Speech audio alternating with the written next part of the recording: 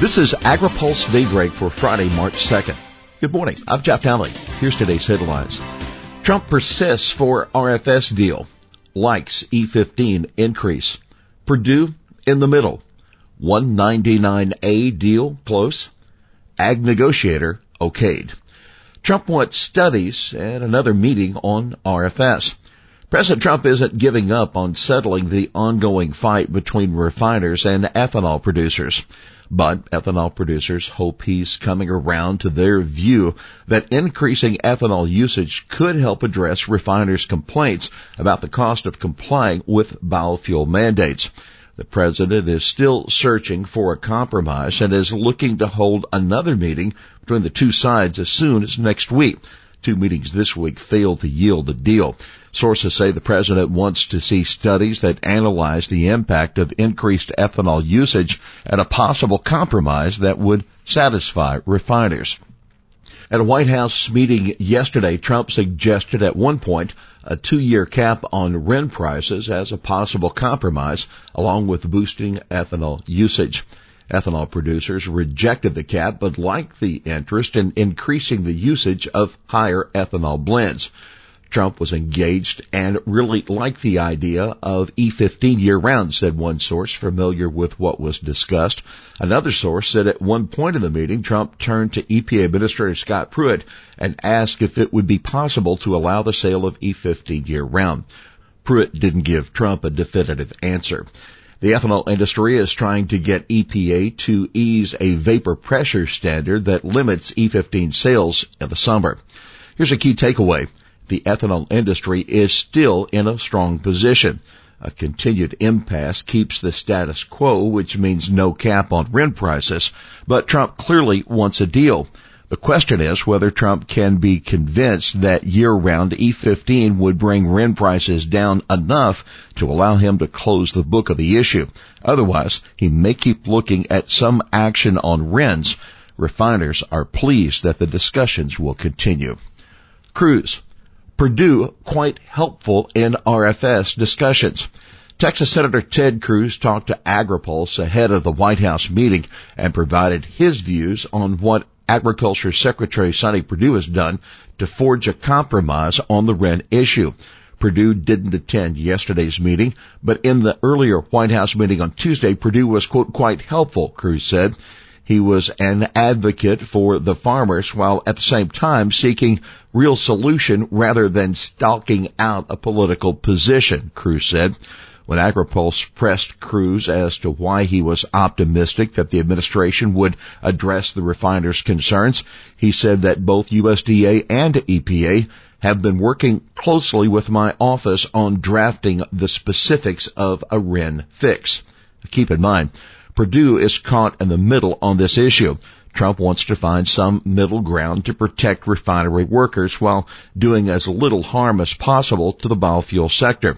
From the point of view of corn and soybean growers, the 2 days that Purdue spent with them at Commodity Classic Wednesday and yesterday could not have come at a better time.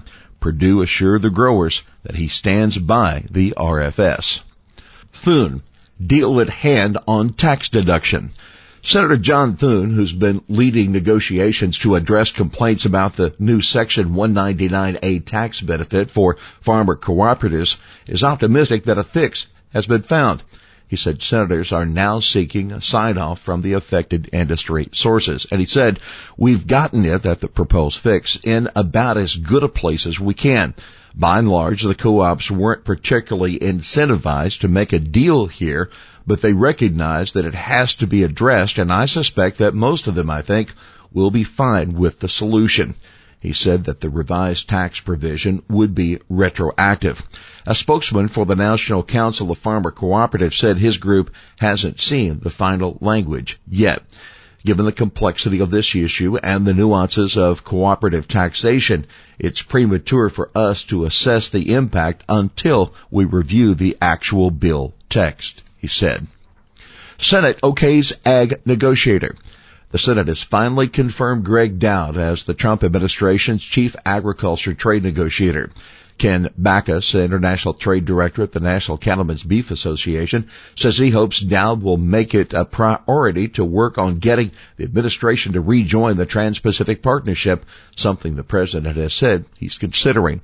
Dowd's nomination was approved on a voice vote yesterday. Also approved, Dennis Shea to be the U.S. Trade Representative's top official at the WTO, and C.J. Mahoney to be the Deputy USTR Representative for Trade in Africa, China, and the Western Hemisphere. Cut nutrients, win prizes. EPA, USDA, and 3 other federal agencies have launched a challenge to show how nutrient pollution sensors can be used to improve water quality. The Nutrient Sensor Action Challenge follows an earlier challenge that called for plans to show how data collected by sensors could be used to help states and local communities make good decisions on reducing nutrients. That stage closed in September 2017 with 5 winning entries. In the upcoming challenge, competing teams will deploy and collect data from 2 or more nutrient sensors for at least 3 months. That according to EPA. Teams will also demonstrate how local communities can use the collected data to improve nutrient management decisions. Stage 2 teams will be competing for a share of $100,000 in prizes. The other federal agencies involved are the U.S. Geological Survey, the National Institute of Standards and Technology, and the National Oceanic and Atmospheric Administration. FINI expansion to milk, no meat. The Farm Bill that the House Agriculture Committee is expected to vote on later this month will expand the popular Food Insecurity Nutrition Incentives Grant Program only to dairy products. We quoted a key lawmaker earlier this week who told us that fresh meat would also be included. It won't, according to a committee source. FINI grants currently help low-income people increase their consumption of fresh fruits and vegetables. Here's today's She Said It. Nothing was decided, but that's good. That's Senator Amy Klobuchar, a Democrat of Minnesota, to a biofuel conference yesterday after she took a call from Senator Chuck Grassley, a Republican of Iowa, who briefed her on the White House RFS meeting. Well, that's Daybreak for this Friday, March 2nd. AgriPulse Daybreak is brought to you by Watkinson Miller and the United Soybean Board. For the latest news out of Washington, D.C., visit agripulse.com. For AgriPulse Daybreak, I'm Jeff Dowling.